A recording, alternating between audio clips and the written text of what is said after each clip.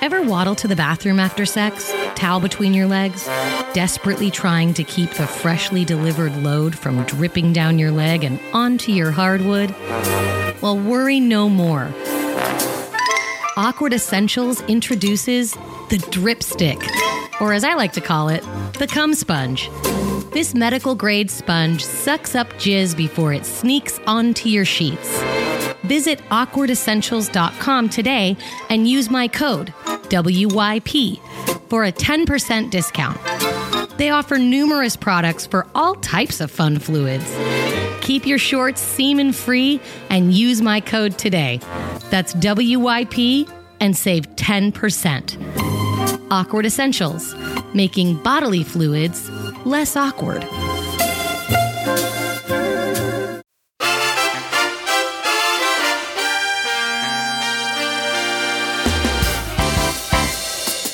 What's Your Position podcast may contain adult themes, sexual discussions, and strong language. We want everyone to be educated, but we are intended for a mature audience. Listener discretion is advised. On today's episode, we talk with Courtney, who is a relationship coach and author. She has a brand new book out, Not Tonight, Honey, and we're going to discuss women's desire with her. Welcome, fellow humans, to a full frontal episode of What's Your Position podcast. Today we are joined by Courtney. Welcome, Courtney, all the way from Germany. Yes, thank you, Ashley. I'm so excited to be here. Yay! Danke schön for being here. Yes, danke. Bitte. Guten Tag. Yeah, that's how you say hello? Yes, guten Tag means good day. Mm-hmm. Guten Tag. Well, it's actually evening, so how do I say good evening to you? Guten Abend. Guten Abend. Yeah. Awesome. I'm learning all these new fun things. I know, good job. I'm so excited that you're here with us all the way from Germany, discussing your new book and discussing women's desire.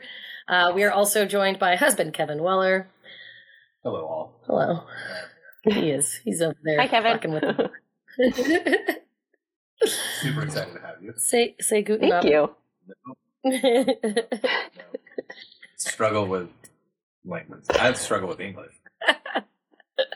German is not something. We always go on vacation, and we go to we've been to a ton of different countries. We're obsessed with Europe. We're obsessed with the Mediterranean. We need to get the fuck out of that area because we've seen all of it, and we need to go and see other things. But every time we go to another country, we try to learn the things that help you get through a market or a restaurant. And Absolutely. You want to try. Yeah, and you want to try and be nice and learn the other countries' phrases of need. Hello, goodbye, thank you, how much. Yep. Mm-hmm. We tried to learn Italian for 2 years, and we did transactional Italian. Yeah, we were fine in restaurants and buying stuff, but I have forgotten all of it. I have not. I know all the swear words still. Oh. Ooh. What's a German swear word? Ooh. I'm trying to think. I don't know. My kids would know. Isn't that terrible? My kids are fluent, so they always are like, "Don't say that, Mom. Don't say that. Don't say that. Don't say that. Don't say that word." What does that mean? Don't. Yeah. You're like, oh crap. Well, welcome. Scheiße. That's the popular one. Sorry. I actually Scheiße. knew that. Shit. Yeah. It means shit, right? Shit. Yeah. Scheiße. It does. Scheiße. Yeah. I always want to put my fist in the air when I speak German. It emphasizes it more. Absolutely. So, Courtney, well, why are you in Germany? Why are you living there? What's going on over there?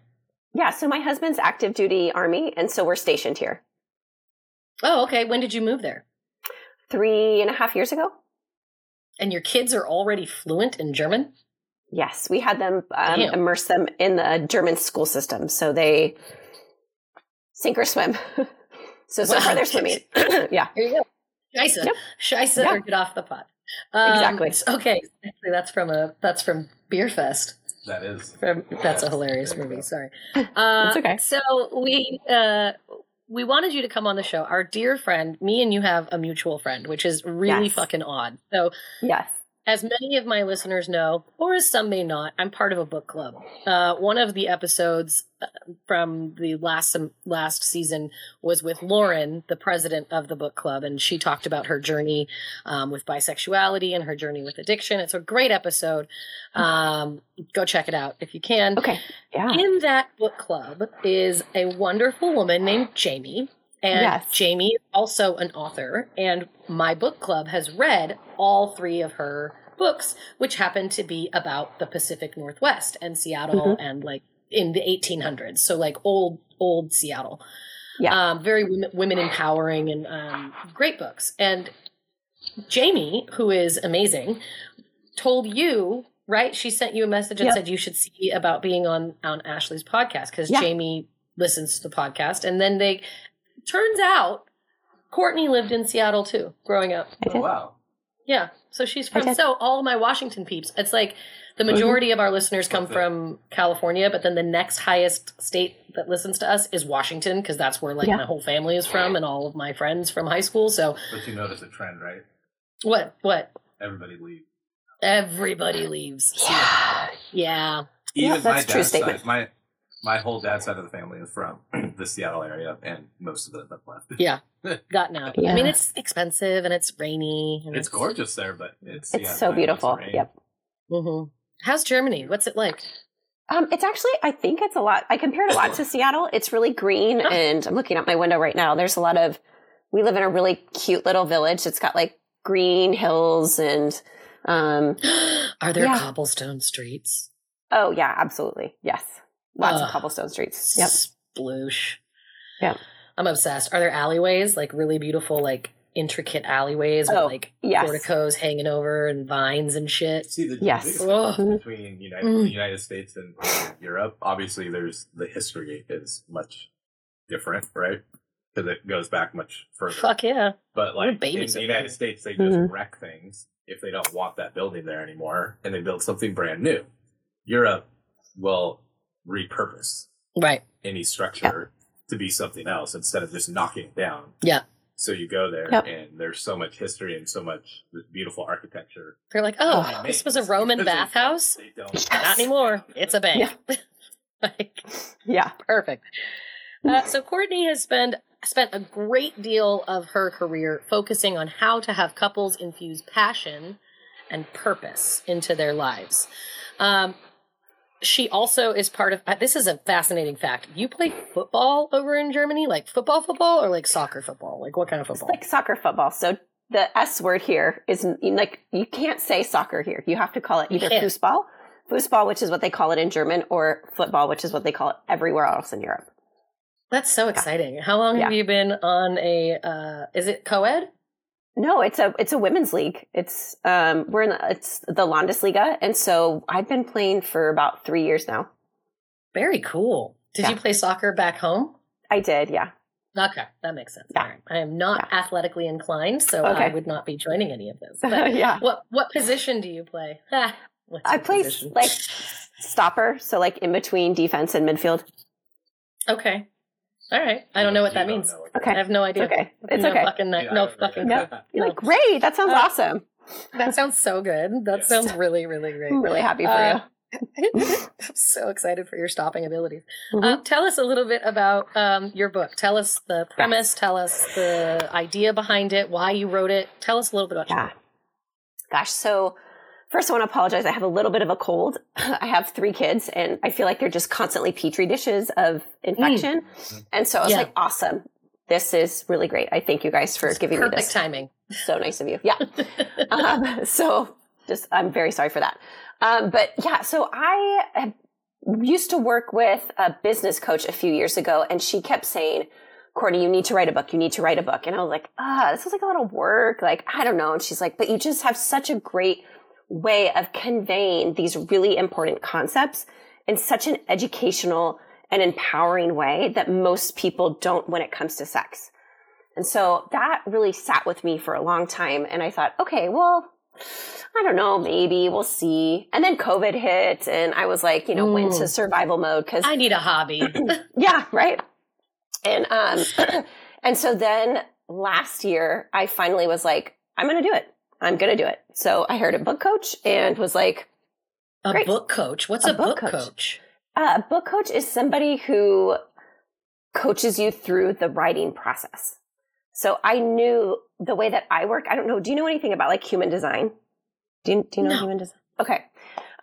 So human design is like one way of kind of like looking at how people are, put together, personalities, and it takes like different elements of like astrology and the I Ching and the Kabbalah. Anyways, so I'm a generator. And one of the things that happens with a generator is that we respond.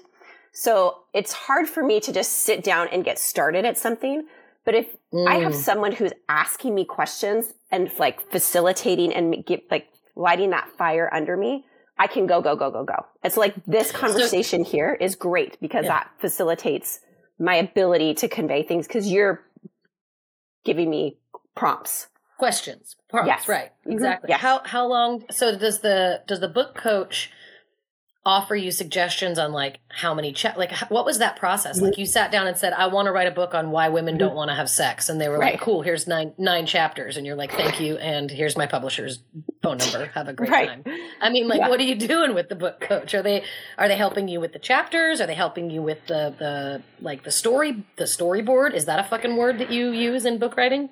Yeah. So I didn't use a storyboard, but so I remember the first thing she told me to do is she said, dump everything into a document, anything that you've ever written, anything that all these ideas that you have about what you could possibly have in this book, right in there. And then, so I did that. And that was like, I don't know, like 30 to 50 pages of just, I don't know, kind of chaos. And then from there, we went through it together and started to pull out themes and created an outline, like a first round outline. Like, okay, so this is what this looks like. And this is the story that you want to tell. Like, what's the goal of this book? Like, what are you really trying to convey to the reader? Because it's obviously a nonfiction book is going to be different than a fiction book in terms of your message. Message. Thank you. Yeah. And so it was just a lot of brain dumping and then pulling out, then reorganizing, then pulling out, right? It just go back. They focused your where you should focus your time and energy. 100%. Organize it. Okay. Yep. That makes sense. I'm all about working smarter, not harder. Not harder. Yeah. Amen. Yes. So I was like, tell me what to do. Be my guide. I want to write a book. Like I have like so many ideas in my head of books to write. Like I write a book about masturbation. I want to write a book about pleasure. I want to write a book about social constructs. I want to write a book about the history of sex. I'm like, I have 75 book ideas in my head right now. I even have like titles. I have titles written down. Yeah. Mm-hmm. That's fun. Good. So this is fascinating for me. So you said you started this last year. You wrote a book in a fucking year?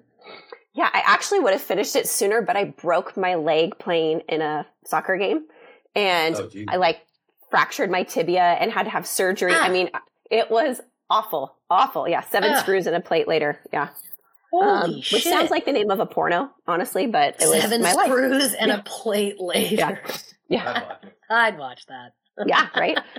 Yeah. So I didn't write for 3.5 months. I was so depressed, I didn't even touch it. Oh, God. Yeah. Oh, my God. So how long did the entire process from start to finish take for you? Because you just released this. You guys, this book came out yesterday. Yesterday, right? Yeah. Was it May the 4th? The Friday, the 5th. The 5th. The 5th. Okay. It's like 2 days. It came out. Yeah. Mm-hmm. Yeah, 2 days. I mean, this episode's not going to come out for a while, but spoiler alert, it's May that we're recording right now. Yeah. But it came out. So how long from inception to Friday, how long was that time? A year and 2 months. God. And how did you find the publisher? So the thing about that, I did self-publish. So what you can do is go through Amazon and there's a website, Ingram Sparks. There's another one that you can self-publish through. And so what they do is they just print on demand. So you don't have to pre-order like in the olden days where you would have to order thousands of books up front and then you kind of schlep them yourself. Whereas now like Girl Scout cookies, but books. Yes. Yes, exactly. So it's ordered, you print it, and then it goes out. And so in the meantime, I'll continue to try to submit my manuscript to publishers to try to get picked up by the bigger houses. Oh, okay. Oh, that's exciting. Yeah. God. And how did you have a party? Did you celebrate when it came out? Did you have a release party? I did on Friday. Yes. It was, I didn't want to do a party. I was like, this sounds like a terrible idea because I don't. What? I know. Well, I don't love being the center of attention. I can talk about like this stuff. This is I love this because it's not about me per se. It's about like ideas and my knowledge, but having people come celebrate me, I was like, oh my gosh, why are people here? And they're like, because we love you. That's why we're here. And you did a thing. Yes. You had another baby. I did. Yes. That's exactly what it is. 100%. Yeah. So it was great. I'm so glad I did it. So I would encourage people to celebrate. And I tell my clients that too. Anytime that you hit a milestone, celebrate because that sends gratitude and that's the best message you can send. Tell us a little bit about your coaching. What is that then? What does that entail? Like, do you have a master's degree? Do you? I do. Yeah. How do you find your clients? Like, how'd you get into relationship coaching? Yes. So I have a master's in education in human sexuality, and then I have a master's in mental health counseling. So I used to have my own private mental health and sex therapy practice when we actually were stationed in Washington State. And then my husband got orders for us to move to Texas. And so I had our third kid, and 5 weeks later I closed my practice and we moved to Texas.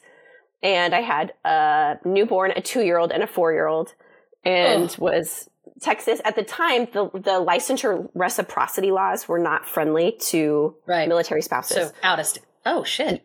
Yeah. So it was like, you'd have to go through this whole huge licensure thing. And I was like, fuck this. Like, I'm not doing this. It is just way too much work. So in the meantime, 2 master's degrees. Like, get out of here. What else do you want from me? Exactly. Shit. A lot. They want a lot from you, Ashley. And so in the meantime, I discovered coaching, which it's a double-edged sword, right? Because anybody can call themselves a coach, but then it's also not regulated. So then I don't have to go and submit my licensure. I don't have to apply for a licensure. I can call myself whatever I want, and I can still help people. And that was really my goal, was to help individuals and couples. And so that's what I did. So I switched over to more of a coaching therapy kind of combo model, and have been doing that since. And now you're doing it virtually, because you have clients that are here in the United States, and do you have clients that are in Germany? Do you have like expats that are living there? Yeah, I have clients all over the world. It's amazing. I think when COVID hit, it really helped people's mindset change into what they were comfortable with, because before it was really, they were like, hey, we love you, but like, it's going to be really hard to see you. Like, I just can't do it. And then I got so many phone calls. They're like, okay, we changed our minds. Like, it's, 2020 and yes. Please, can I come back? Please. Can I come back? Exactly. Please. Okay, come on back. And also, I mean, intimacy during COVID for a lot of people, I mean, there's so much we could talk about when it comes to fucking COVID, but that year, 2020, like March of 2020 to March of 2021, that span of time, being in lockdown and it's funny because there's not a lot of things globally that we can all relate to. Like there isn't a lot of periods of time or events that an entire globe of human beings can say, I actually know what you're talking about, and I had the same experience, and they live in Sicily, or they live in Istanbul, or they live in London, or they live in Germany, or they live in Huntington Beach, right? Like we all went into lockdown, and we were all forced to be with whoever was in the house. Like whether it was a roommate that you were like, yeah, you got 3 months to live here, but I'm giving you your walking papers. And then the next day they're like lockdown, and you're like, oh, fuck. Now I'm stuck with this person and I just evicted them. Like that sucks. Right. Or you're That's awkward. with your parents. You're with your parents. You're with your spouse who maybe works 5 days a week and now they're at home all the time. I mean, it just changed everyone's dynamic and everyone's intimacy level on a personal level. Friends, parents, siblings, husbands, wives, all of it. So I'm sure that for COVID, for your business was a booster. Am I right? Yeah. Yes, 100%. Yeah. Yeah.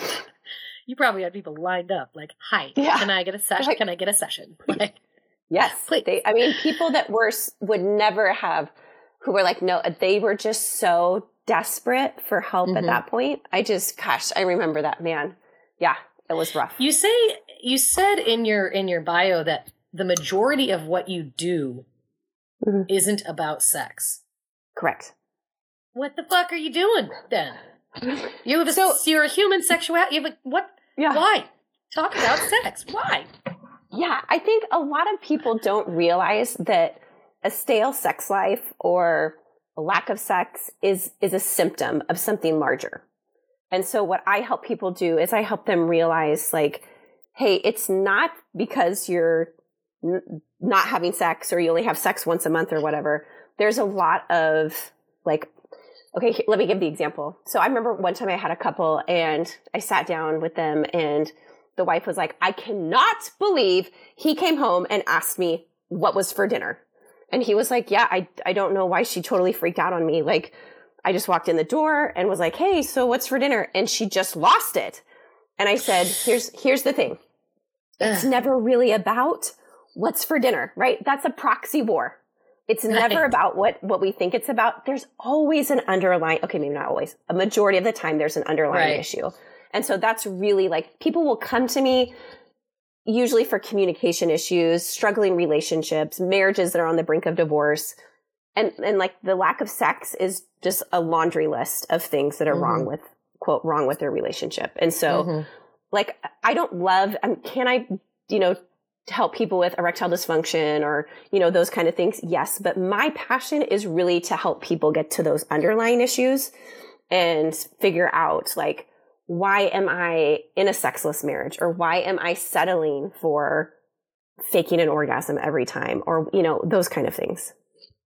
What do you find is one of the most common themes when it comes to people's difficulties in the bedroom, in the marriage we both grew up in Seattle. We talked about it a little bit. We both grew up kind of in a church in sort of a purity-driven sort of mindset that the person you marry is going to be the person that you're going to have mind-blowing sex with, and that's the only person you're going to have mind-blowing sex with. Don't you dare think about having mind-blowing sex with anyone else.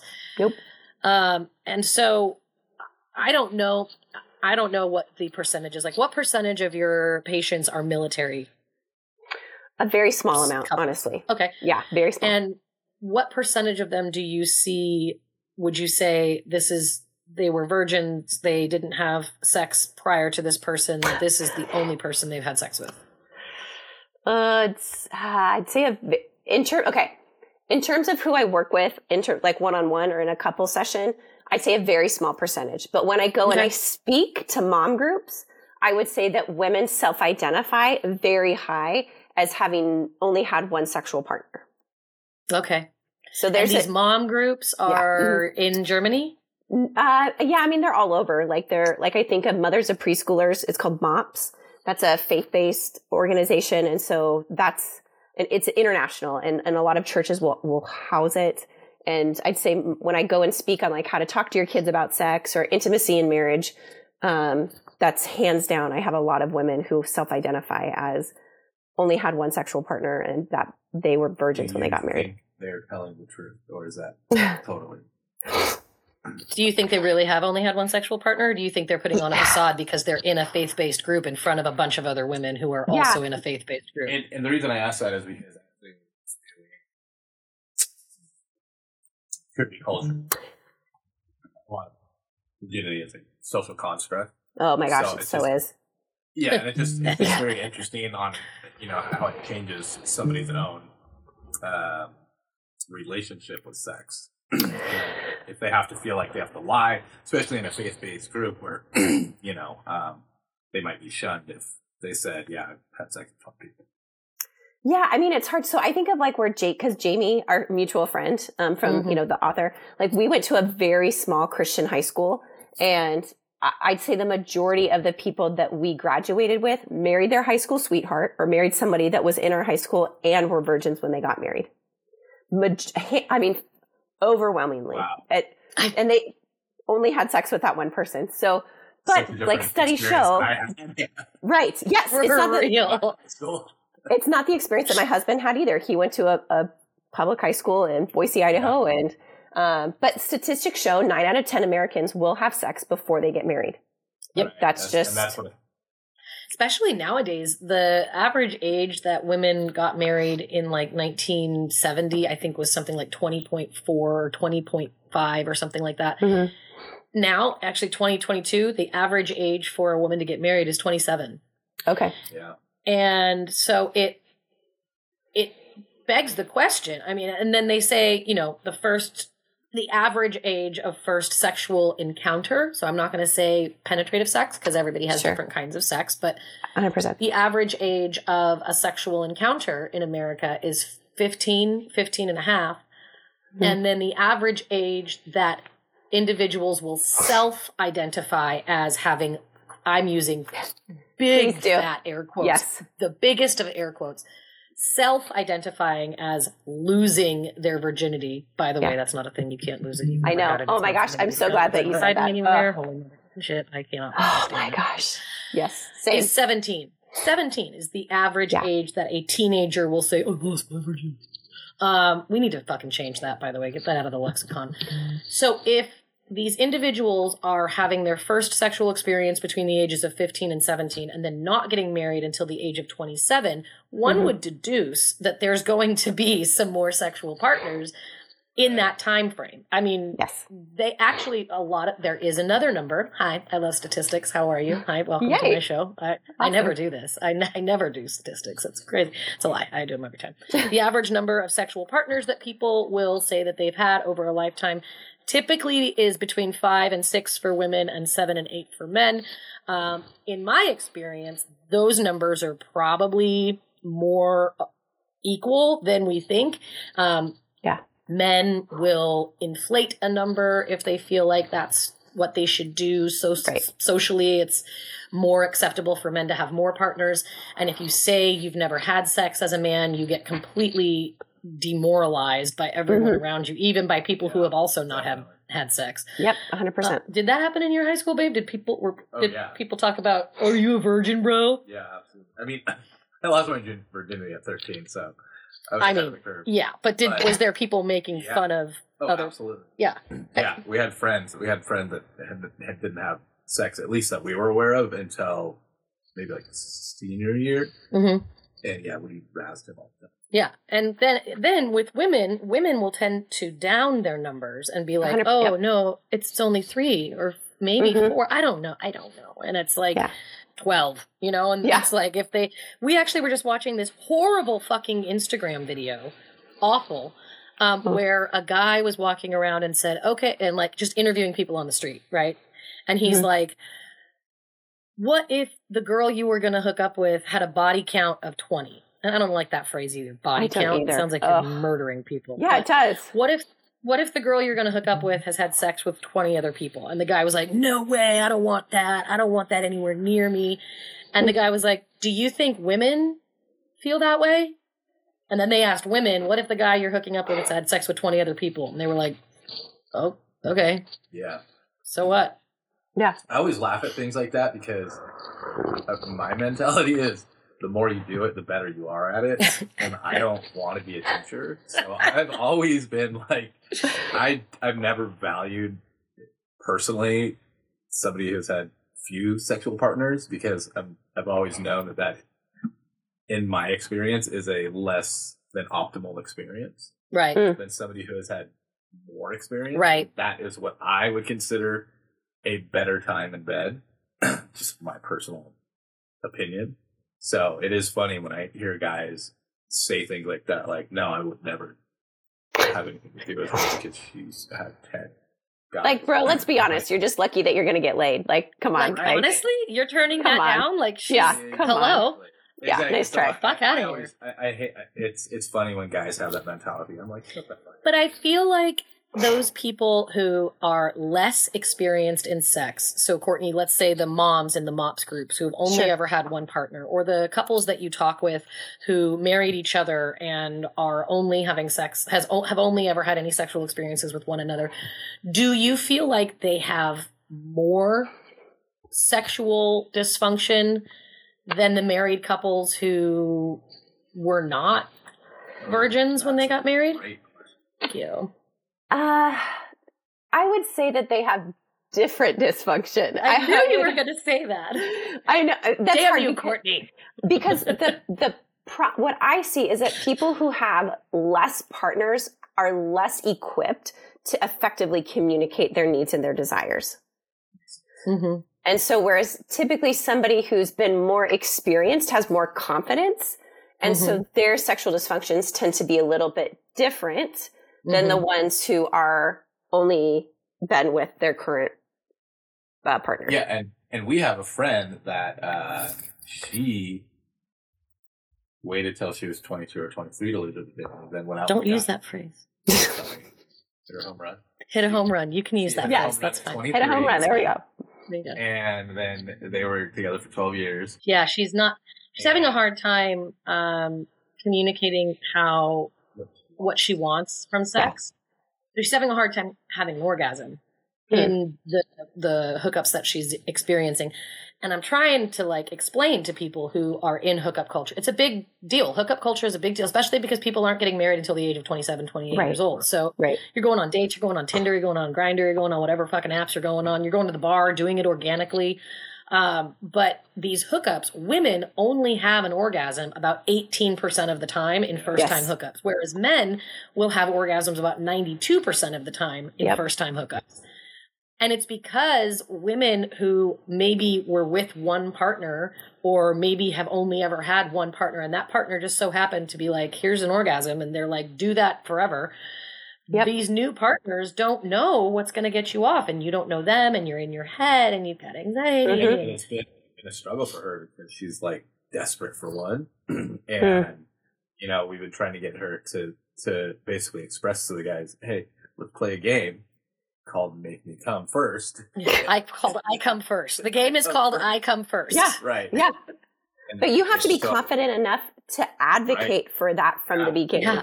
One thing that it's, when I know of clients who are dating and they're on these apps and stuff, and, the questions that come out, well, what do you like sexually? Well, what don't you like?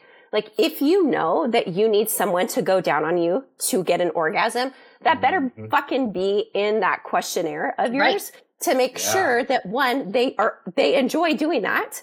And two, that's going to be happening when you do get together, because if not, it's just going to go to the wayside. Right. And so you have to be the one to advocate for your pleasure.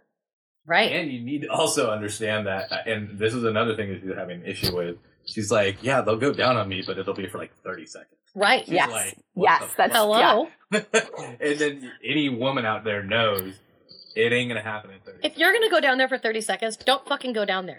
100%. Don't, because now I feel like it's me. You went down there and came right the fuck back up. So what is going on down there that you're not enjoying, and you're not going to hang out for 5 minutes? It's a party in my pants. At least have a cocktail before you go. So that's a great point. That's expressing what your expectations are. And what your Do you want to use toys? Are you comfortable using toys? Are you comfortable with BDSM? Are you comfortable with, oral sex? Well, some people aren't. And then you have to fucking figure that shit out. And if you don't know that's the other problem.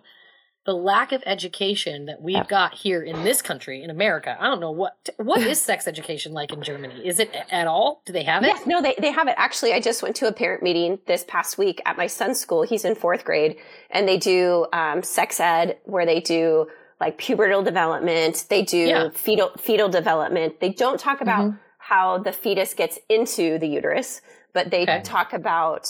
4th grade, that's a big concept. That's a big concept. But they continue to add it through the sequential years. Yeah.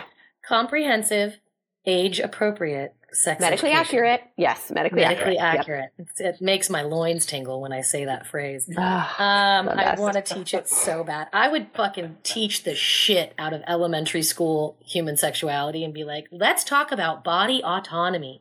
Let's talk about consent. Yes. I love consent. Yes. Let's talk about the names of our body parts. Yep. I love how people think that when you teach kids sex education, I'm not going to talk to a room of third graders about masturbation. I'm not going to talk to them about 69. Like this. Right. I don't even talk about sex positions to my college students. Like that's not what I'm talking about ever. No. Ever. The only time I talk about sex positions is on this motherfucking podcast because it's called What's Your Position? That's right. So in the fucking title. Yep. I'm glad that Germany has that. So the education system in this country is such that we are not given the tools as hormonal sexual individuals. So when we're like 13 years old and we are the average age of people watching porn for the first time, Courtney, would you like to guess? Yes. I've seen studies between 11 and 13. Yeah. That's right. She did it. She nailed it on the fucking head. And why are we not equipping these people with the tools for media literacy, for expectations, not teaching? Why are we not teaching them that porn is like a fairy tale? Porn is like Frozen. Like it literally is not the reality. It is an idea, and it's in the imagination of someone, and they make it like a movie, like a make-believe Die Hard, like that could be a porn. Hard. Die Hard on. Die Hard on. Oh, man. Oh, God. But you're right. And I think that your book really speaks to a generation of people who are missing that massive component. It's like not teaching someone how to drive and then handing them the keys to a car and saying, go on the 405. Like, I guess I could figure it out, but I'm probably not going to be very fucking good at it. No, and not only that, I'm going to put myself at risk and other people at risk, and then I'm going to develop this sense of fear, and then I'm going to shut down, and then I'll get stuck on the freak. Like it's just we are not setting our kids up for success. I'll just never get in the car again. Yep. Yeah. I'm just going to check out, disengage. Nope, no thanks. Or if somebody drags me into the car, then I guess I'll like play along. Yeah. And then I'm traumatized. Yep. Yeah. So tell us 3 things. Who is your book for? Okay. What would you say if you were going to give a synopsis of what's in the book and what people can expect? And tell us about the workbook. Okay. So the book is written for women, however you identify, but any gender can benefit from reading it. So one of the things that's actually surprised me is how many men have read my book or have ordered it, and they're like really excited to understand why their female partners are like not wanting to engage, because either they don't have the skills to have the conversation with their partner, or they've tried and it hasn't gone well, and she hasn't been able to articulate it. So they see this book as kind of like an inside track up to like, oh, okay, this is why women don't have a communication bridge. Like maybe if they read the book, they'll understand and be able to communicate with their spouse. Yes. Or their partner. Yeah. In general. Yeah. Yep. What was the other question? The synopsis. Give me a synopsis of the book. Yeah. So the synopsis is really, the book is divided into 3 parts.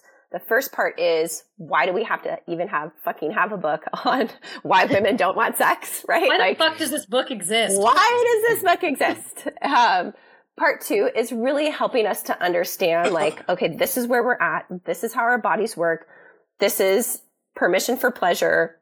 And then the third part is really more of like a kind of a collective approach. And that was one thing that I really, really, really wanted women or whoever to walk away from, well, especially women in this book, is that, and it's in the subtitle. So the subtitle is Why Women Actually Don't Want Sex and What We Can Do About It. Mm-hmm. And I was talking to this, one of my friends' husbands, and he was like, what we can do about it? What do you mean we? And I said, yes, we. You're part of this, bud. Yes. I'm like, this isn't just one woman's issue. Like, this is a collective a collective societal issue that affects a significant portion of the population. And so one of the biggest lies that culture has given us is that we are alone and it is us and we are the only one that struggles with that. And that is just bullshit. And the more harmful psychologically Yes. To make someone feel A, alone, yeah, and B, like something is wrong with just them and no one else has ever experienced that problem, and something is intrinsically wrong with you as a person and no one else. That is so psychologically damaging to an individual, and it can stop them from ever experiencing pleasure or joy or desire ever again. It's 100%. Awful. Yeah. Yeah. And so for me, that was really important to help women realize, like, we are in this together. And one of my goals is to get into as many book clubs and into as many like women's groups or these groups to where women can have an honest conversation about sexuality. So where they can say, you know what, this was my story too. Like, I have a lot of clinical vignettes in the book that talks about like women's, like literally like why a woman came to me, and like a short clip of this is what our conversation looked like. And most of them are an amalgamation, and a few were actually taken and I asked permission from those clients. But I wanted women to realize, like, I thought this, I felt this, and I'm not alone. And together we can heal in community. That's amazing. What's the workbook? So the workbook is, so at the end of each chapter, so I'm a big giver of homework. Like, that's really where the transformation is. So when I work with clients, I'm like, dude, I get you for like an hour a week, if that. And so I always assign homework to help move the needle in their lives. And so at the end of each chapter, I have what's called a toolbox, and there's questions in the toolbox. And so what I did is I just put the questions from the toolbox into like a journal prompts, basically, into this workbook. And it's pretty, like, it's got quotes in there, and it's got, you know, like lines that you can journal in, or you can just download it and type into it. But I really wanted people to feel that they had this interactive opportunity to process, because there's a lot of big concepts that I explore in this book. And I wanted people to be able to have a space dedicated to these ideas, to these, you know, like aha moments where they could process that out. Not only that, totally free. Practice. You can't go to therapy. Okay. I love, by the way, unofficial sponsor, therapy. You can't go to therapy and sit there for an hour and then go home and do nothing with what you 100%. Were given. Yep. Because all you're doing is just absorbing it, and maybe not even that, listening to what they're saying, and then you don't put that into practice. Yep. You are wasting your time and money, and you're wasting the therapist's time, honestly. 100%. And yes. You have to learning is a process. It's not just, I'm going to sit here and listen, wah, wah, wah, wah, wah, wah, wah, wah. Like, you're not doing anything. You need to write, you need to take notes, you need to then go home and practice what you're learning. Michael Jordan didn't become a great basketball player because he watched basketball videos. 100%. Like, nope. You have to practice, and you have to practice continuously, especially when it comes to relationships and sex. This is something that's ever changing and ever evolving. Our sexuality is on a spectrum. Our desire is on a spectrum. There are life events that happen. There are days of the week that happen. There are hormonal changes that happen. Aging happens. Weather happens. I mean, your sexuality and your desire is going to change constantly, so you constantly have to work at this if it's something that's meaningful to you. If it's something that you care about, or if it's something that your partner cares about and you want to make it better and you want to make it the best you can, it is constantly something you have to work at. It's not just going to be handed to you. You can't, here's an orgasm on a silver platter. That's not how that works. I wish. Jesus. Yeah. Yeah. And I mean, thinking like that's one of the things that I just thought of when you said that is we've really handed over our pleasure to our partners, and we've made it their responsibility for them to take care of us and to pleasure us. And it's obviously, I'm a fan of that, right? Of having a partner that is there to pleasure you and you're there to pleasure your partner. But you are in charge of your pleasure, and you have to be the one driving that boat. And if you are not, then you're likely not going to get the results that you want. So take control of that, learn how to advocate, learn how to have fruitful and effective discussions. Again, and a lot of people, one, aren't taught communication. Two, they're not taught how to talk about sex. Right. So, and a lot of people aren't masturbating, which is the number one thing I tell people when it comes to orgasming. And if anyone's like, I can't orgasm, I'm like, masturbate. Yeah. Fucking figure it out. It's your body. Find what makes you tick. Find a vibrator. Find a cock ring. Find a butt plug. Find a vibrator that goes inside, a vibrator that goes outside, one that tickles your testicles, one that tickles your scrotum, one that plays with your prostate, one that plays with your G-spot. Find something. Yep. Get something going, because you have to be in charge of your pleasure. So we are going to take a quick break.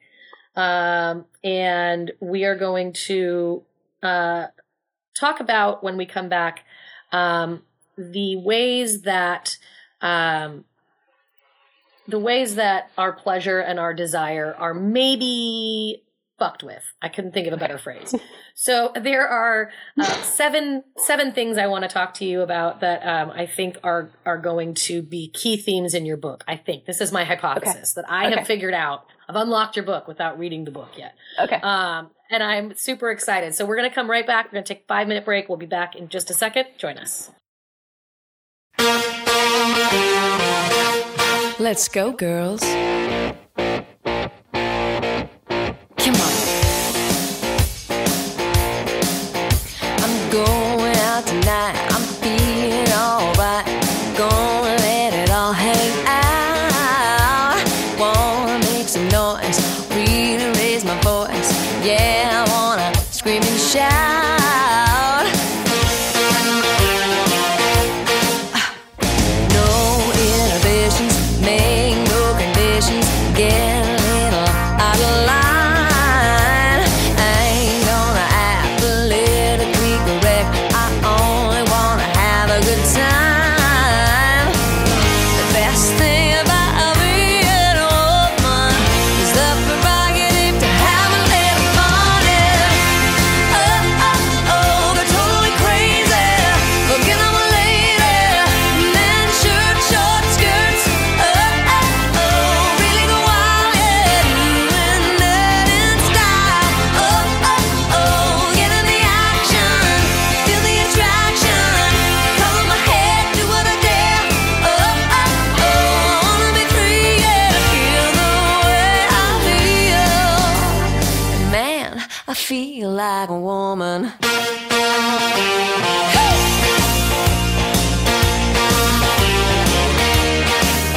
The girls need a break tonight. We're gonna take the chance to get out on the town.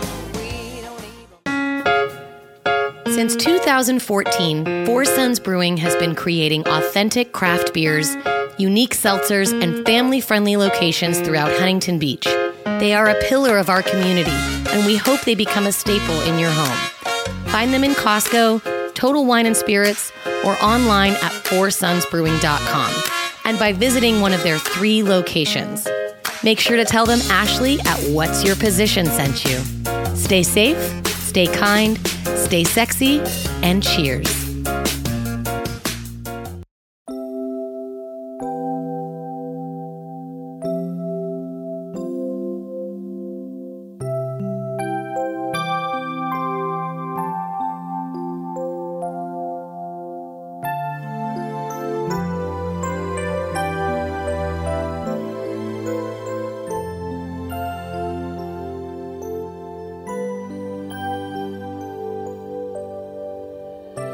Somewhere out there, beneath the pale moonlight, someone's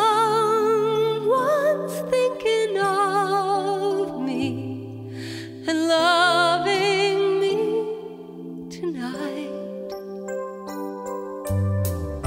Somewhere out there, someone saying a prayer that we'll find one another in that big somewhere out there. And even though I know how very far apart we are, it helps to think we might be wishing on the same bright star. And when lullaby. It helps to think we're sleeping underneath the same big sky. Somewhere out there, if love can see us through, then we'll be together. Somewhere out there, out where dreams come true.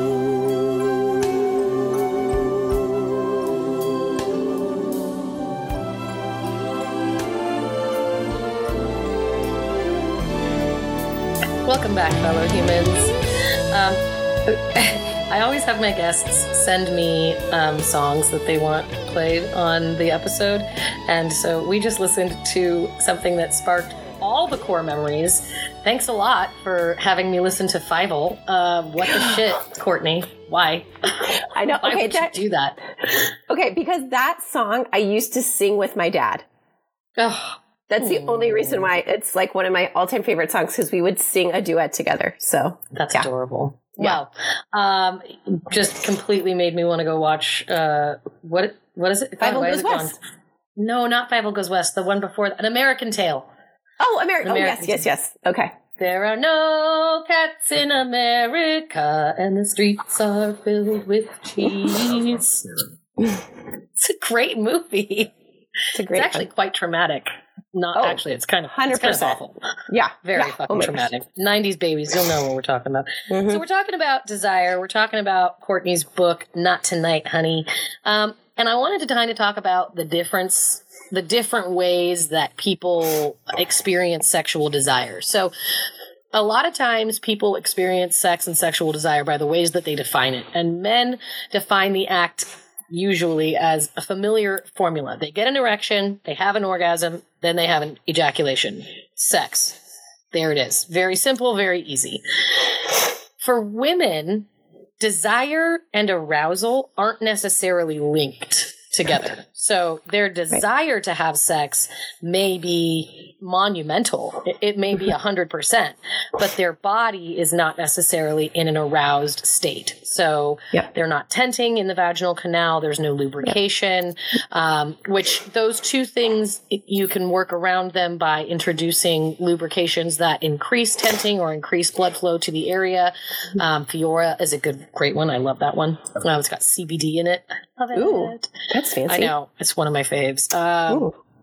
And then men are also more visual when it comes to sex. So visual sexual stimuli can activate the same neural pathways in both men and women. However, men respond more strongly to visual stimuli when it comes to sexual arousal than women do. So just because there's a penis in their face doesn't necessarily mean that they're going to want to have sex right away.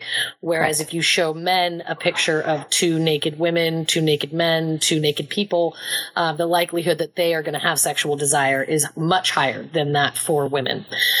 There's also hormones that are involved in sexual desire and sexual arousal. Testosterone, estrogen, and oxytocin. Testosterone is important for both men and women. And estrogen is actually very important because it helps testosterone reach its full potential. And estrogen is really important in women because that is what can facilitate a more lubricated vaginal canal and the tenting aspect of sex and sex itself. Oxytocin is important because that's the cuddling hormone, and it makes you want to be physically connected to someone.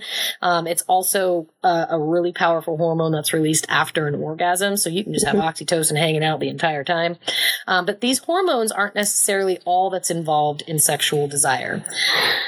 So, my question then is... Drum roll, please. What's wrong with me?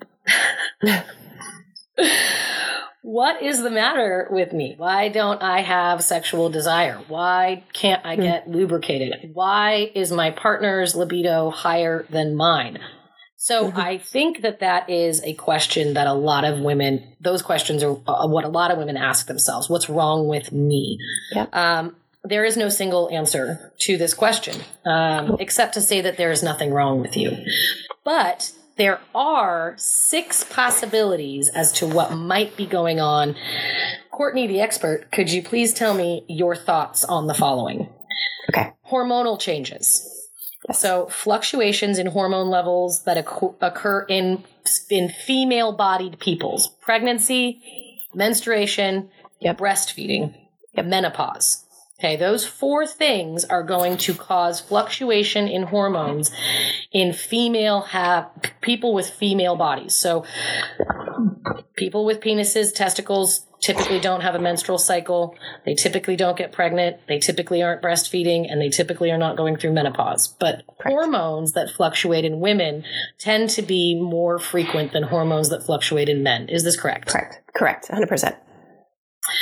How often would you say hormones are playing a role in a woman's sexual desire and sexual arousal? 100% of the time.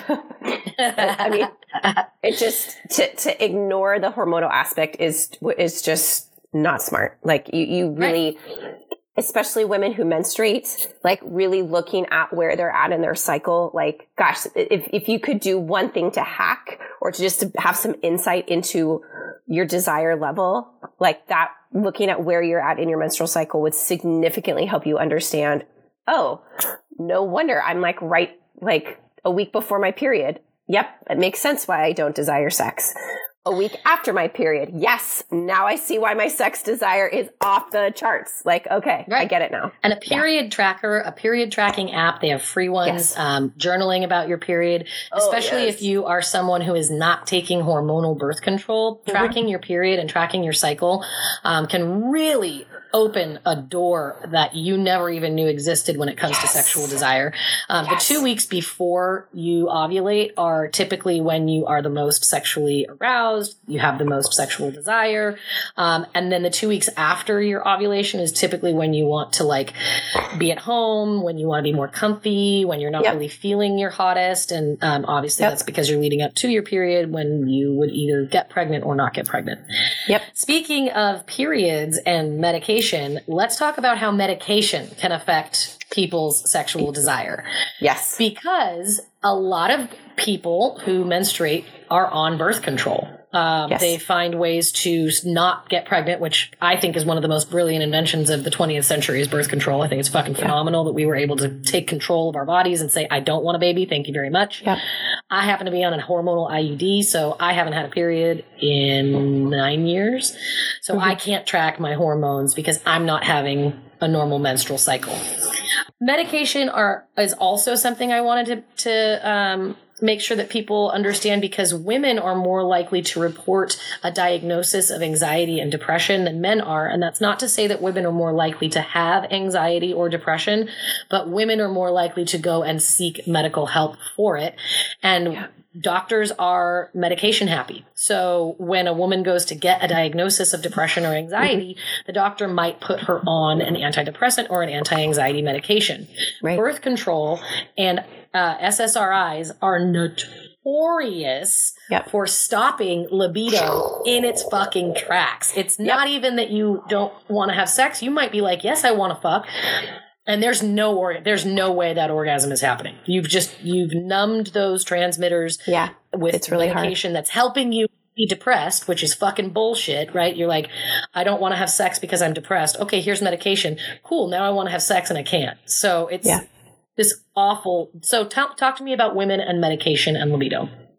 Yeah, absolutely. I mean, there's some like Wellbutrin that can kind of like help with, it's like a tag along or whatever, but yeah, medication will absolutely mess up your hormones. Like, and that's going to affect your desire for sex, hands down. And so being aware that that's happening, it just requires you to be a lot more intentional. And then it may require you to change the purpose of your sexual encounters. So if you know that it's almost impossible because you're on this medication to orgasm, like taking that pressure off and being like, hey, sex isn't about orgasming. It's just about having fun and pleasure and experiencing and being close together. But again, that requires self-awareness, and then that requires communication. And not faking. Yeah, definitely.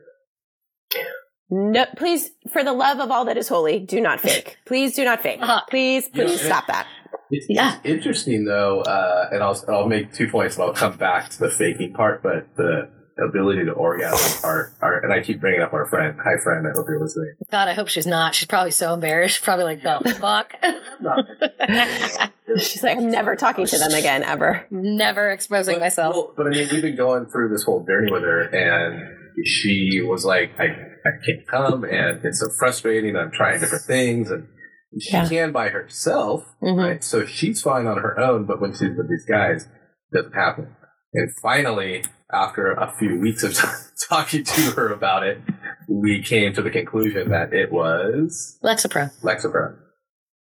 Oh, yeah. That was causing her. That's what we've zeroed in on is she's now going, okay, now I have to figure out how I'm going to taper or switch, because that's what we've kind of figured out. And that sucks, because that's this, it's a catch-22. It's like you take something to make you feel better, but then you can't have an orgasm. And then you're like, okay, now I have to figure out, is it worth me tapering off of this medication to find another one and go through this whole process again? So it really sucks, and it's an unfortunate. Well, it all circles back to, are you happy? Like, even if you're not having an orgasm, are you happy with what your sex life looks like? Because if you're happy and you're fine being intimate and you're fine engaging in sexual encounters that don't necessarily lead to orgasm, if you still have a connection between you and your partner, is your libido and your desire and your sex life fulfilling? Then there's nothing to worry about. But then you just imagine what sex actually about. It doesn't mean exactly it has to end in orgasm. Right. Just think that if we think of it in a different way, then we go, hey, you know what? I enjoy the intimacy. I enjoy the closeness. I enjoy the connection and the act of. It doesn't mean I have to end. Doesn't mean it has to end in an orgasm. Right. It's nice when it does. It's nice when it does. Yeah. And I think a lot of people, when they come to peace with that, then they're like, okay, now, I'm okay with not having an orgasm. Right. And then they do, because now they're comfortable and relaxed. But faking an orgasm is never okay. Like, I'm sorry. It's just. It is. One of our friends, another friend, made a good point, and I disagreed with her in so much that I said, women shouldn't fake it. But she said, okay, my husband, she's talking about her husband, she said, my husband's really good. He knows how to get me off, and he does a great job. But, and I know Ashley and I have talked about this, sometimes when we start having sex, we know, both of us, we know when we start, maybe 3 or 4 minutes in, if we're going to come or not. Like, I can tell as a man, like, I can tell my body is going to get there or it's not. So, we will, just go through whatever, we'll go through having sex and we'll be like, hey, we're not going to get there, and that's fine. And so our friend said, hey, I will fake it with my husband because I want him to feel like he's done what's good. And I know it's lying to him. I know I'm not being truthful with him when I tell him that I'm orgasming or I fake my orgasm. But she's like, I just want him to know that, like, what he's doing is the right thing. He was making all the right moves, and I know I wasn't going to get there, so I just wanted him to feel better about it. I disagree. I'm sorry. I think that if your wife is doing things that are great that make you feel good, tell them. That feels really good. Yep. Thank you. That feels really good. Or at the end, I'm not going to have an orgasm, but everything that you're doing is really awesome. I love when you touch me like this. I love when your dick is over here. I love when your hand is over here. You not coming has nothing to do with your spouse being good or bad. It is an internalized personal experience that you could do all the good things, all the right things all the time. I'm not going to fake it though and try to stroke your ego. What purpose does that? Does that serve? That serves no purpose. Yeah. The purpose is it prevents an awkward conversation that people aren't prepared for. Yeah. Right. That's a very good point. And then now you're not having a conversation that probably should be had. Like 100%. I'm not having, why are you not having an orgasm? Is everything good? Are you mentally okay? Yep. How's your stress level? Is there something I can do as your partner to alleviate some of that stress? Did you have a hard day at work? If you're like, no, everything's perfect and wonderful, now you have missed an entire conversation that you could have had with your partner to open up lines of communication and maybe have a better sexual experience the next time. 100%. reinforcing these behaviors that may actually not be good. And then telling your spouse, you did great. And they may have, and you can tell them that if it's true. But lying to them, I'm not on board. Yep, I agree. Relationship issues. Speaking of another one, a lot of people say that their libido and their desire fluctuates because of what's going on in their relationship. This can be problems within the romantic structure itself, communication difficulties, unresolved conflicts, resentment. Resentment. My God, that is one of the biggest boner killer. Yep. Biggest boner killer for sure. Also relationship issues with your friends or your children, especially mothers, when you have that extra weight on your shoulders and you're thinking about your kids. Having sexual desire is probably... Do you find that a lot of mothers have difficulty with sexual desire? Oh, yeah, absolutely. Yes. Yeah. What seems to be the issue? Is it that they're just worried about their kids coming in? Is it distraction? Or is it like their brain is somewhere else? Or is it that they don't feel like a sexual being because they've had a child?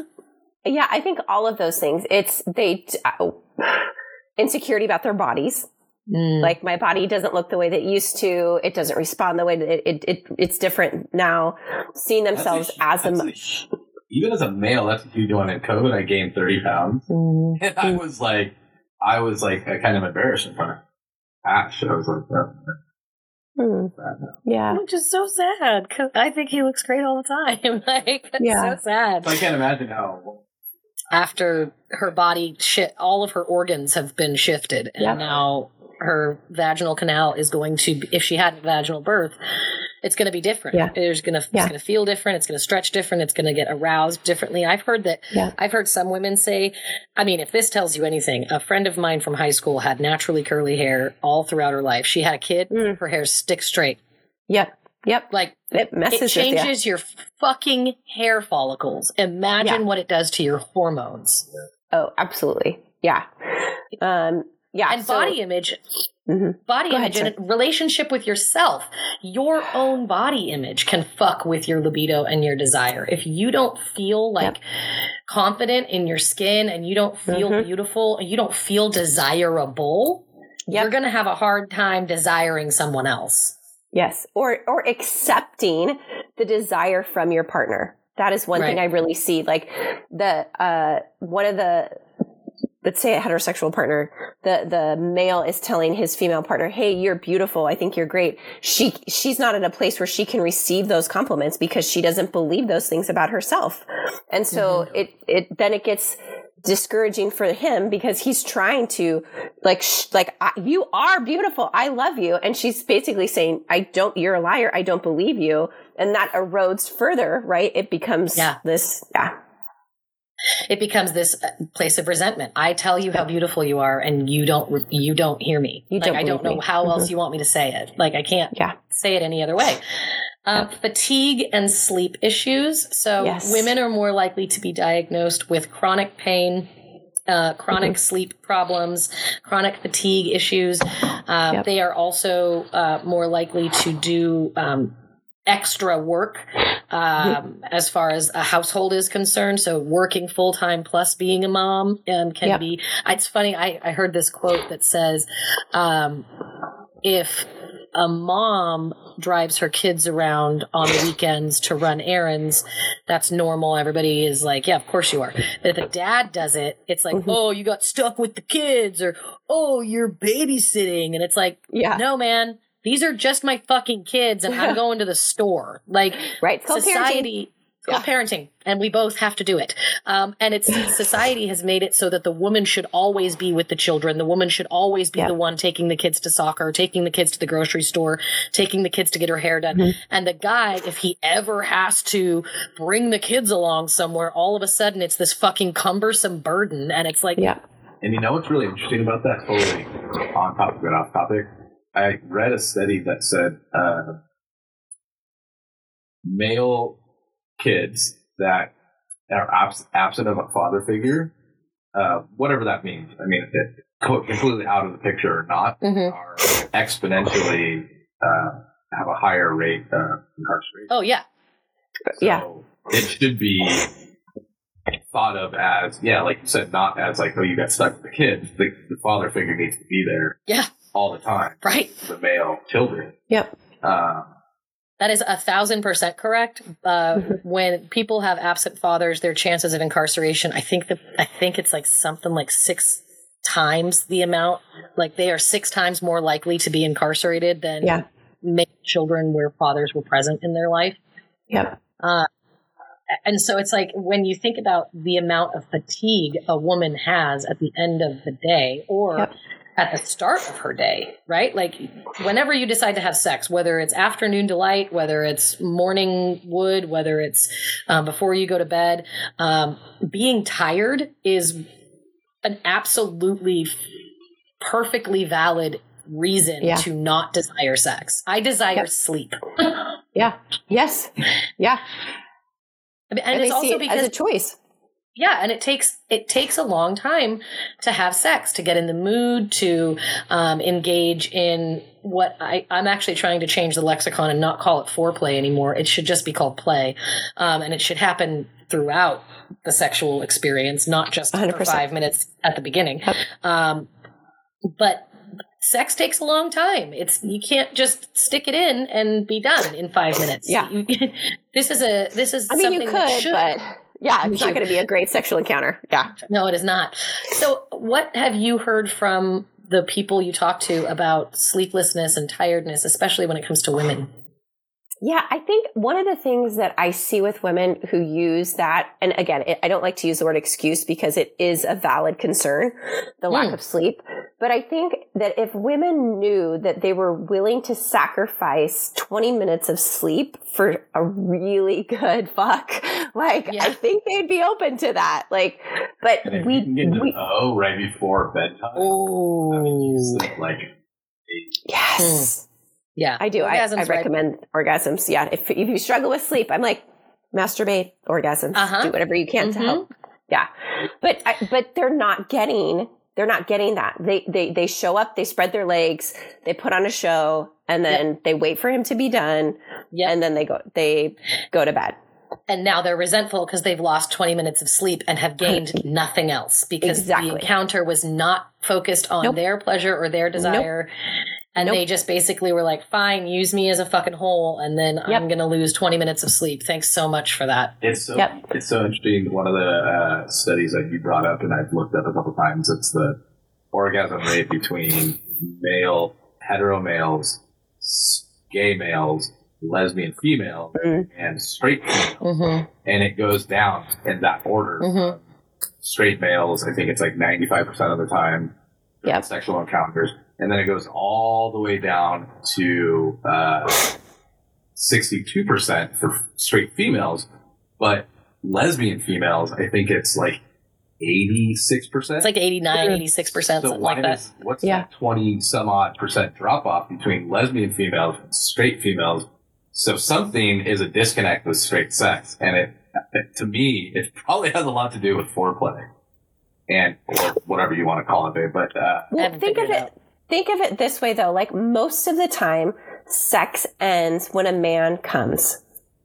Like, can you imagine? I was talking to a girlfriend about this. Could you imagine if sex ended when the woman came? And he was still, and he hadn't gotten off. Can you imagine the uproar that would be like, okay, bro, we're done. And he'd be like, what? But I'm not like, well, it's over. Like I am. So ergo, we're done. I've always approached sex, and this is maybe why Ashley married me, but like I've always approached sex where like it's my not job, but it's my pleasure goal or to make the girl come, and then when she comes, then I can come. It's like a game for him. Right. Yeah. It's like he's like sorry, husband. He practices edging. So he knows, so he knows how to get himself to a peak and then roll it back so that he can last. That requires work. And that requires self-awareness. Yes. And the willingness to say, your pleasure is equal to mine. Your pleasure is, and yes, it is one of the reasons that I married you. Thank you very much. I'm going to insert something into my tip of the day, and I don't normally do this. So the number one, in my opinion, and in the opinion of numerous medical professionals, the number one libido desire killer, among women anyways, is stress and anxiety. For my stat of the day, what we're going to do, Courtney, is I'm going to give you a statistic that I found fascinating, and I'm not going to tell you the answer until the end of the show. And you have to guess, and so does husband, and so does the audience, what the statistic is. I'm bringing it. Women who experience high levels of stress or anxiety find it difficult to be sexually aroused or interested in stress. Women are also 9 times more likely to be diagnosed with a stress-based illness or anxiety disorder than men are. And this is a lack of, this has a lot to do with toxic masculinity and the fact that we tell men they're not allowed to be stressed or have anxiety and that they have to do all of these things without having a mental illness. So I am not saying that men are not stressed and that they don't have anxiety. I'm just saying that women get diagnosed with it more.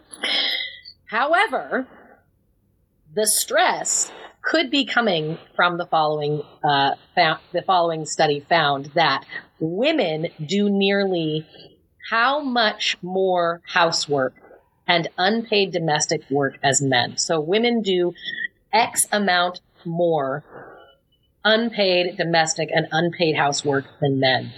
This housework is often overlooked, even though it is laborious, and it's often in addition to the additional job that they have outside of the homes. They're working a 9 to 5, 40 hours a week, being the CEO, being a boss, being an author, being a therapist, being a teacher, whatever the case may be. Women are then saddled with another job when they get home. How much more housework do women do than men? Husband Kevin Weller. 50% more.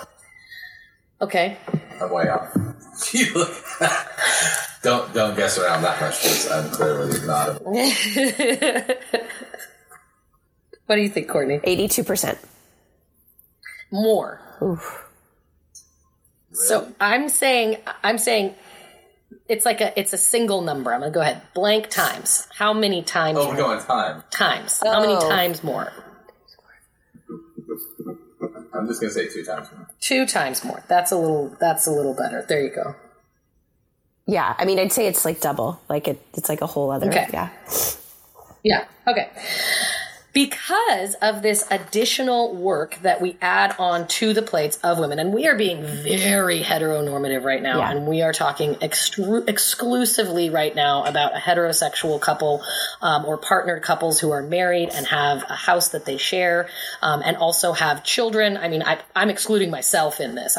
We don't have kids. So the housework in our house, we divide it up equally, and then we sit down, and every 3 months or so, we sort of discuss where we're at as far as finances and responsibilities are concerned. Again, that takes a lot of self-awareness and that takes practice. Yep. We learned that I learned that from therapy. So that's something that's a tool that I've instilled, that you need to kind of sit down and make sure that everyone is still on the same page and everyone is still feeling like they're being heard and seen and that they feel like they're getting a fair shake. I don't like the thing that says marriage is 50-50. I think that's a fucking ridiculous comment to make. Agree. Marriage is 100-100. Yeah. It's 100-100. Both people need to be giving 100% to the relationship. Mm-hmm. And when one person is maybe at a deficit outside of the relationship, working a lot, I have 2 jobs and I do the podcast. So sometimes Kevin will say, hey, how you doing? How's your anxiety levels? Do you need me to take care of anything for you this week? Is there anything that I can take off your plate? I could come right then and there. I just fucking drop my panties and sploosh all over the place. Holy fucking shit. It's literally that's a panty dropper line for any person out there who wants to know how to get somebody off, who has a love language of acts of service. Yep. That right there. What can I do for you this week? What can I take off your plate? Are you fucking kidding me? Do my laundry. Yeah. Do it.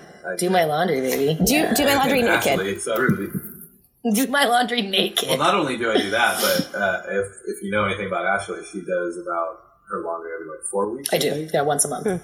Because she has that much clothes. What? Because they come that often in the mail, every day. So she's like, I can go about 4 weeks without doing the laundry. And then she's like, babe, can you do the laundry for me? And I'm like, that's going to take me 2 days. 4 days. Yeah. At least. wash and fold. That's love. That's love. That's love. Yeah. But the amount of extraneous work that we put on women outside of their regular job adds to stress. Yes. Do you agree that stress is probably the number one libido killer? I think responsibility is the number one libido killer. Explain yourself. So I think that when we have these responsibilities of things that we are responsible to or responsible for, that causes us to feel stress. So I think that the responsibility precedes the stress, if that makes sense. How do you manage responsibility in a relationship? How would you go about expressing that to a client who says, I'm stressed out and that's why I don't want to have sex. I'm stressed. Yeah, I would tell them to make a list of everything that they're stressed out about or everything that they're responsible for. Show me what's everything that's on your plate. And one that will help them to get it out when see it. That's a big thing, is when you can actually see all of the things that are in your head and realize like, okay, and then go through, okay, what can I get rid of? What am I doing out of obligation? What is it? It's a have to do it. But then how do I feel about it? So helping them to work through their feelings around their responsibilities. A lot of times we just take on responsibilities and we don't really process how we feel about them. Like, for example, being a parent, being a caregiver. You know, maybe you have a partner that's sick or you have an aging parent and you take those on because that's the quote right thing to do. But you never sit and process how you actually feel about those responsibilities. The problem... That's really interesting. Oh, no, sorry. I didn't mean to cut you off. Keep going.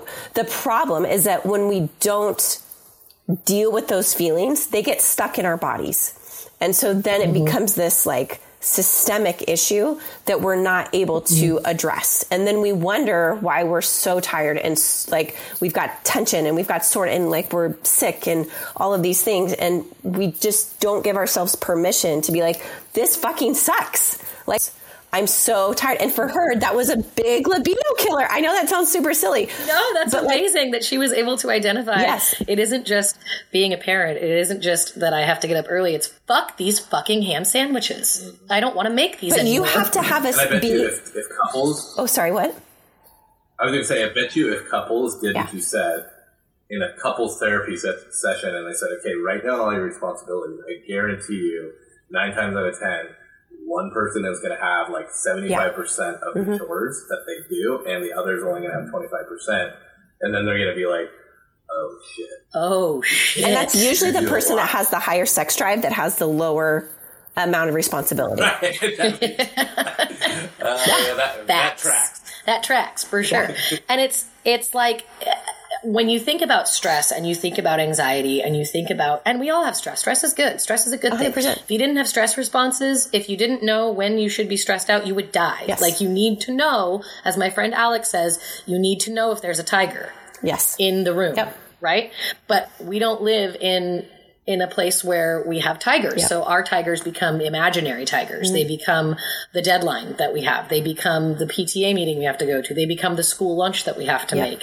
And it's how to navigate these imaginary tigers and maybe redistribute some of the responsibility, or look at that responsibility and say, do I need to take on another fucking thing? Yep. Like, do I need to say yes to this? Yep. Is it necessary? Yep. How do people navigate parenting stress, though? Like the stress that you can't, you made them. They're yours. Yeah.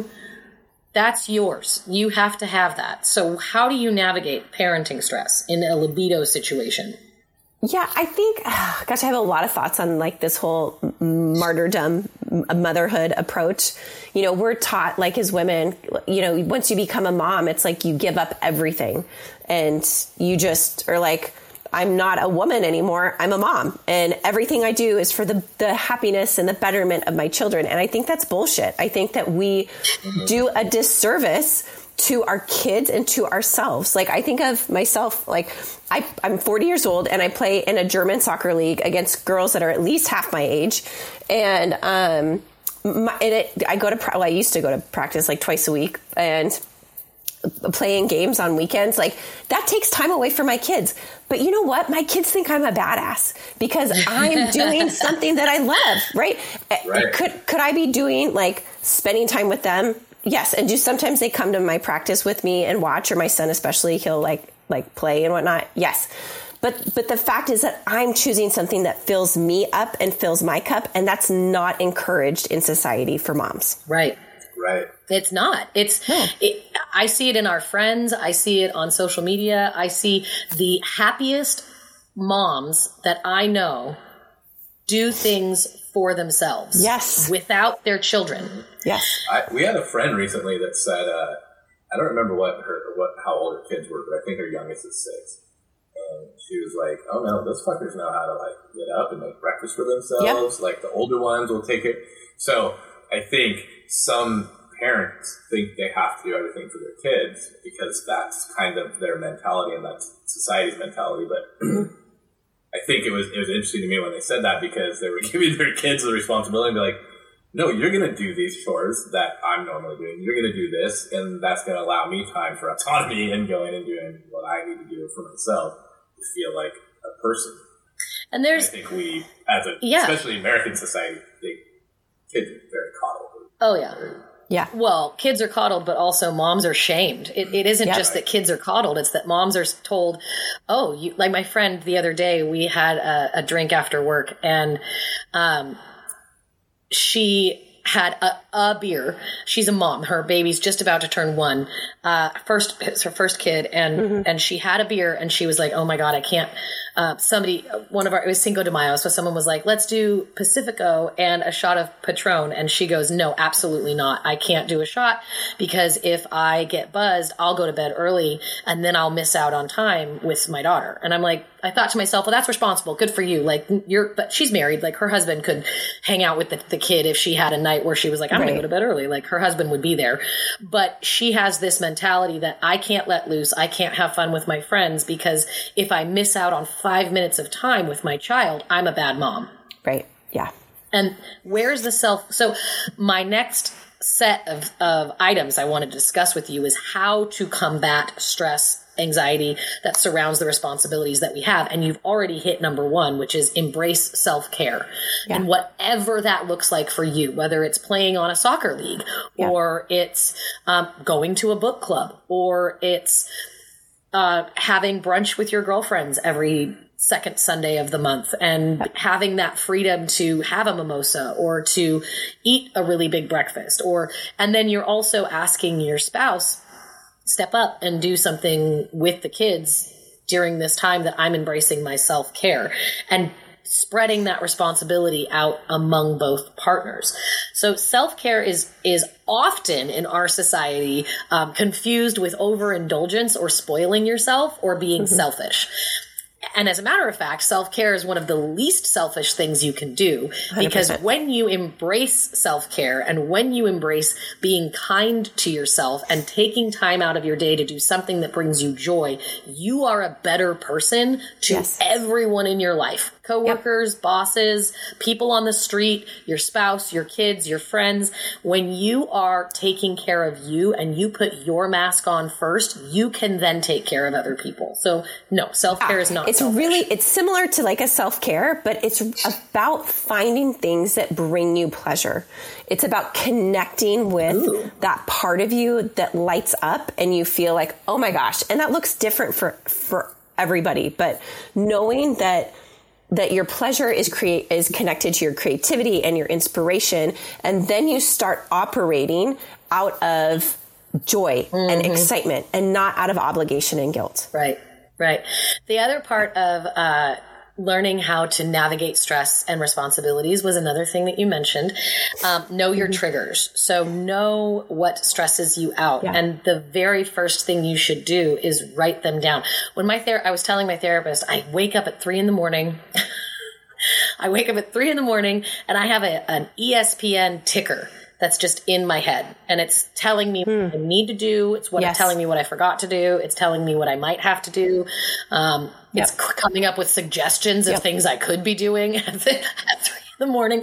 And I just lay there with it. And my therapist was like, get up, get out of bed, go into another room and write it all down. Yes, and 100%. Get it out of your body. Just get it the fuck out. And ever since I started doing that, the ticker does not go away. The ticker is constantly, I just told Kevin I had a dream last night. I had a dream right before I woke up. So I was like, I'm going to wake up. I'm going to set my alarm, set up the podcast room, get us some breakfast so that we're all ready to go. And I was dreaming, and the dream was Kevin came into the room and woke me up, and it was 4 p.m. And in my dream, I cried because I wasted an entire day. And in my dream, I was crying because I allowed myself to sleep till 4 p.m. And now that's me. Wasted day. That is literally, if I was going to go to purgatory, it would be that I wouldn't be allowed to do anything, that I had to just sit and waste it. Like, I can't even fathom that. So knowing that trigger for me was a huge breakthrough in my anxiety. And when you have people write their stressors down, do you see the light bulbs go off when that happens? Yeah, I think they do, but then they also want to hold on to the stressors too. Like, because why? Because they serve a purpose. Like, it gives them an excuse to like, it is a lot for some to allow themselves to connect with their pleasure. Why do you think that is? What is so scary for women about embracing their pleasure that they would rather be stuck in stress related hell and tell their spouse no? Why would they rather stay in something so miserable than to find pleasure? What do you think is the fear behind that? I mean, I have a lot of thoughts on it. I think one of the things is it's safer. And it's something that we've also been conditioned. So when you're raised, it's in a society where stress and busyness is, given like a badge of honor. Like, no one is rewarding you for pursuing your pleasures, right? You're chastised for that. Like, stop fucking smelling the roses and get shit done, right? Like, so you're not rewarded for tuning into those things that don't you know I care about you, so I worry about you, right? Like, all of those. And when we step out of that and say, what if I start? Well, one, a lot of people won't give themselves that permission, which is why they come and see somebody like me. And I'm like, bro, you want me to write you a permission slip? Because I will. Like, I will literally write you a permission slip for pleasure because you are worthy. Who do I make this out to? To whom it may concern. There you go. There's my signature. Have a nice day. But they don't. They are so scared of choosing themselves. That is awful. Yeah, it is. That is awful. Yeah. And so by allowing yourself, so that's work in and of itself, right? The work that you have to undo by reminding yourself that you do not have to live up to anyone else's expectations. Reminding yourself that stress and being busy and accomplishing 9,000 tasks is not going to get you the amount of gratitude that you could get from yourself by allowing yourself pleasure and joy in things. You're preaching to the stress choir. So I do, when you said got to do all the things, I was like, I do all the things. I literally do all of the things. And I love the things. The things are great. But the things stop me from sleeping. Yeah. And the things stop me from sometimes having an orgasm. And I really like orgasms. Like, that's part of my sexual script, I guess you could call it. I am a person who says I want to have one. Like, that is my personal goal, is to have an orgasm. I love that release. I love the feeling of it. I love having sex in general, but having an orgasm for me is important. And when I don't have one, I usually ruminate about why. And I can usually find out the answer within about 2 minutes, or going into sex, I already know in my head, that ticker's flying today. Like, there's no fucking way I can shut that ticker down in order to concentrate on having sex. And I just had this realization with Kevin the other day that I need some pretty serious mind-body connection in order for me to have an orgasm. Like, it's not just a touch thing for me. I need to focus on. Very present. I have to be very present. I have to focus on the sensation, on the lips, on the tongue, on the clit, on the dick, on the vaginal canal. I'm focusing on these pieces, these body parts, these feelings, and the sensations. Yeah. And that is what helps me achieve orgasm. But I have to be present. And physically and mentally in order for me to achieve that mind-body connection. And if I already am not having a day where I'm connected to my body, I know I'm not going to have an orgasm if we have sex. I don't say no to sex because I still want to have it. But I'll know ahead of time that this isn't happening for me. And that's another thing I see with a lot of women too, is that they are so disconnected from their bodies, just overall in general, all of the time. And so what causes that? Many things. We disconnect from our bodies because it doesn't feel safe to be in it. And so it doesn't feel safe because we've been criticized for our bodies. The other piece of this is seeking validation, which is something that you also touched upon. Community, finding other people who share in your experiences of anxiety, personal disconnect, emotional disconnect, finding moms that you can connect with who might be able to help you navigate pleasure and desire in a post-baby body, finding other individuals in your community that look like you, act like you, behave like you, and still have the same problems as you. What do you recommend that your clients do to find that validation? Where should they go and seek that out? So a lot of times with moms, they'll feel safe in a play group. And then from there, they can build friendships. I'm going to join a reading club, or I'm going to join a knitting circle, or, whatever. So, and the community here has been my soccer team. Like we are from all different walks of life. Some of us are moms. Some of us are married. The one thing that we basically have in common is that we're Americans living in Germany. And even though we play in a German league, but, I have been so encouraged and just loved by them. And so, well, I think that when you find community and you find groups of people, the other part of that is starting the conversation. So you have to be able to, it's great to go to play groups and play dates. It's great to go to brunch, to go on walks. It's great to be part of a book club. But unless you are starting a conversation about what it is you are afraid of or what it is you're stressed out about, you might have to be that voice so that other people can say, hey, me too. Like I have that same issue, or I have a similar issue, or, oh my gosh, my friend has that issue. You guys should talk. Yes. Starting the conversation is one of the hardest parts and one of the scariest parts for people, especially when it comes to talking about sex and desire, since both of those things, especially in our culture here, are very taboo. And they're not something that a lot of people talk about. All of our friends know that if they ever want to talk about anything sexual, I'm going to be the first one to bring the beef. I'm here. I got it. I got stats. I got notes. I got research. I probably read a book about it. I probably have had a podcast about it. Who the fuck wants to talk? Let's go. Okay. So hold up your book one more time. I want everyone to be able to get a look at it. Okay. Not Tonight, Honey. It is a wonderful, I can't wait to read it. It just came out, so I cannot wait to get my copy, and hopefully have it be part of a book club that I can attend. Yay. Make sure you check it out. Where can they get your book? Yeah, so you can get it on Amazon, Barnes & Noble, Apple Books, pretty much anywhere that books are sold, you can get it. And you can get the workbook for free, you said? There's a link. So if you do the Kindle version or the ebook reader, there'll be like a direct link that will take you there. Fantastic.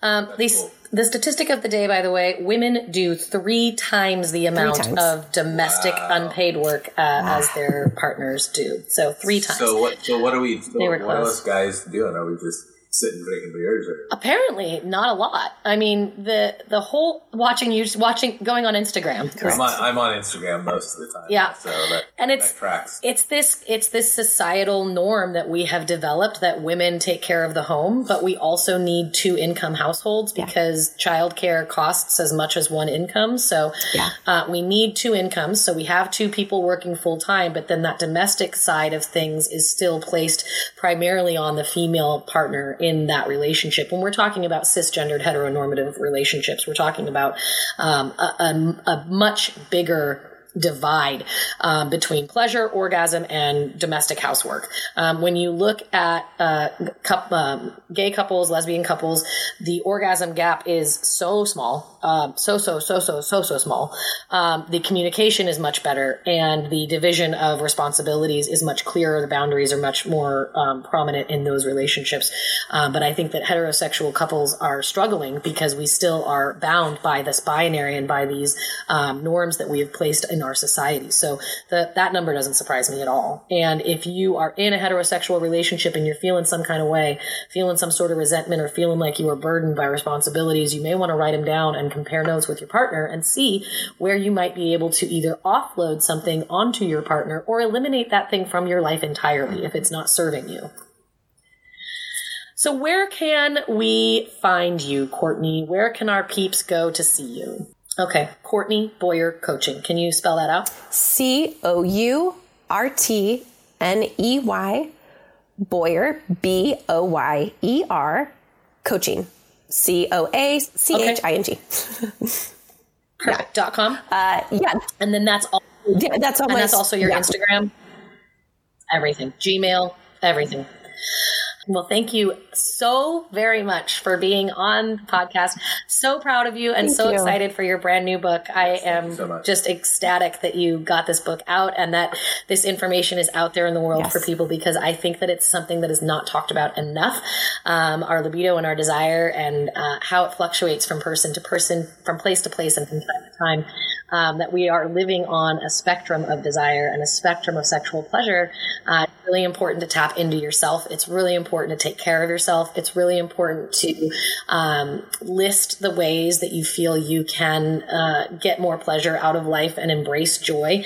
And that's one of the biggest takeaways I think that we should have from this episode, is to embrace joy, embrace pleasure, and know that that's not something that is selfish, that is actually going to benefit you and your relationships.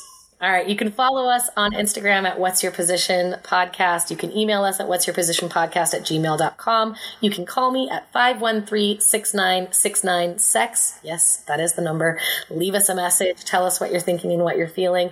If you have a suggestion for an upcoming episode, or if you'd like to be a guest, reach out to me. That is how people come on this show. Thank you, Jamie, for introducing Courtney and myself so that we can be friends. Yay. Thank you so much. Make sure you check out Not Tonight, Honey, wherever you get books, Apple, Kindle, Amazon, all of the above. Please make sure that you are kind to yourself. You find the pleasure today. Stay safe, stay kind, and stay sexy.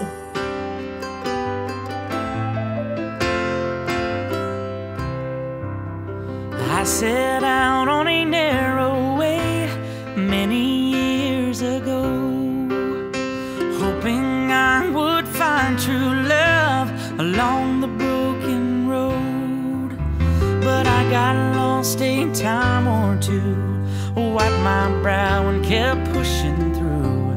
I couldn't see how every sign pointed straight to you, that every long lost dream led me to where you are. Others who broke my heart, they were like northern stars, pointing me on my way into your loving arms. This much I know is true, that God bless the broken road that led me straight to you. Yes, it did.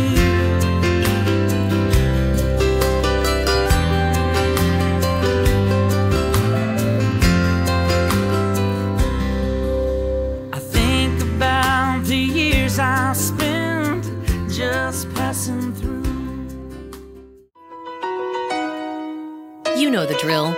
You're making out. You start feeling your way downtown. One of you wants to make a move to Cunnilingus,ville, but you don't have protection. Dental dams are hard to use, hard to come by, and condoms taste like, well, condoms. Hundreds of millions of people worldwide have STIs that can be transmitted via oral sex.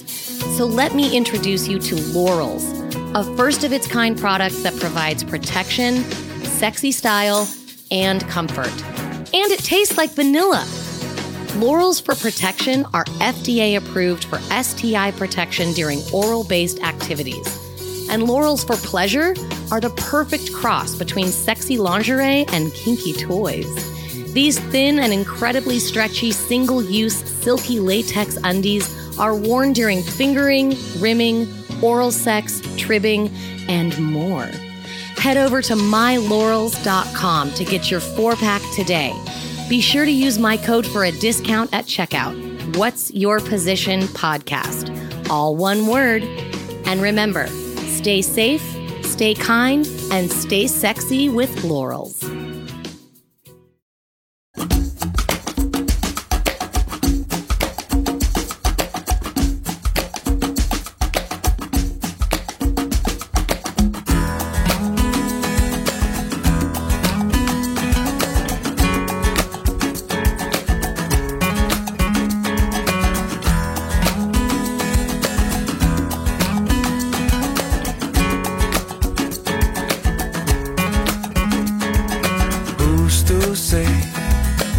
What's impossible, but they forgot. This world keeps spinning, and with each new day I can feel a change in everything. And as the surface breaks, reflections fade, but in some ways they remain the same. And as my mind begins to spread its wings, there's no stopping curiosity. I wanna turn the whole thing upside down. I'll find the things they say just can't be found. I'll share this love I find with everyone. We'll sing and dance to Mother Nature's songs. I don't want this feeling to go away.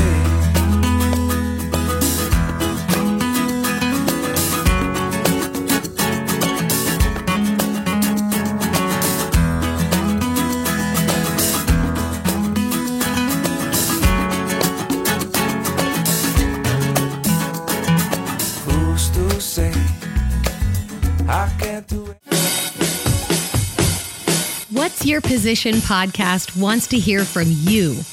Call 513-6969-SEX anytime and leave us a message.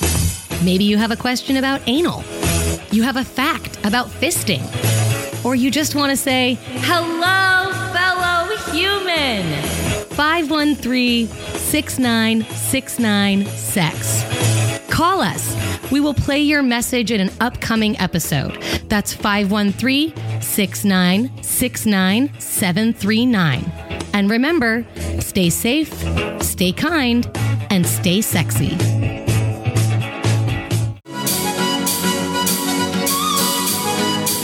What's Your Position Podcast represents the opinions of Ashley Weller and her guests. The content here should not be taken as medical advice and is intended for education and entertainment purposes only. Views and opinions expressed in the podcast are our own and do not represent that of our places of work. While we make every effort to ensure the information we are sharing is accurate, we welcome any comments, suggestions, or correction of error. Stay safe, stay kind, and stay sexy. At least we go. Darling, you know that we are sold out. Kisses fading, but the band plays on now. We're crying. So let the velvet roll down.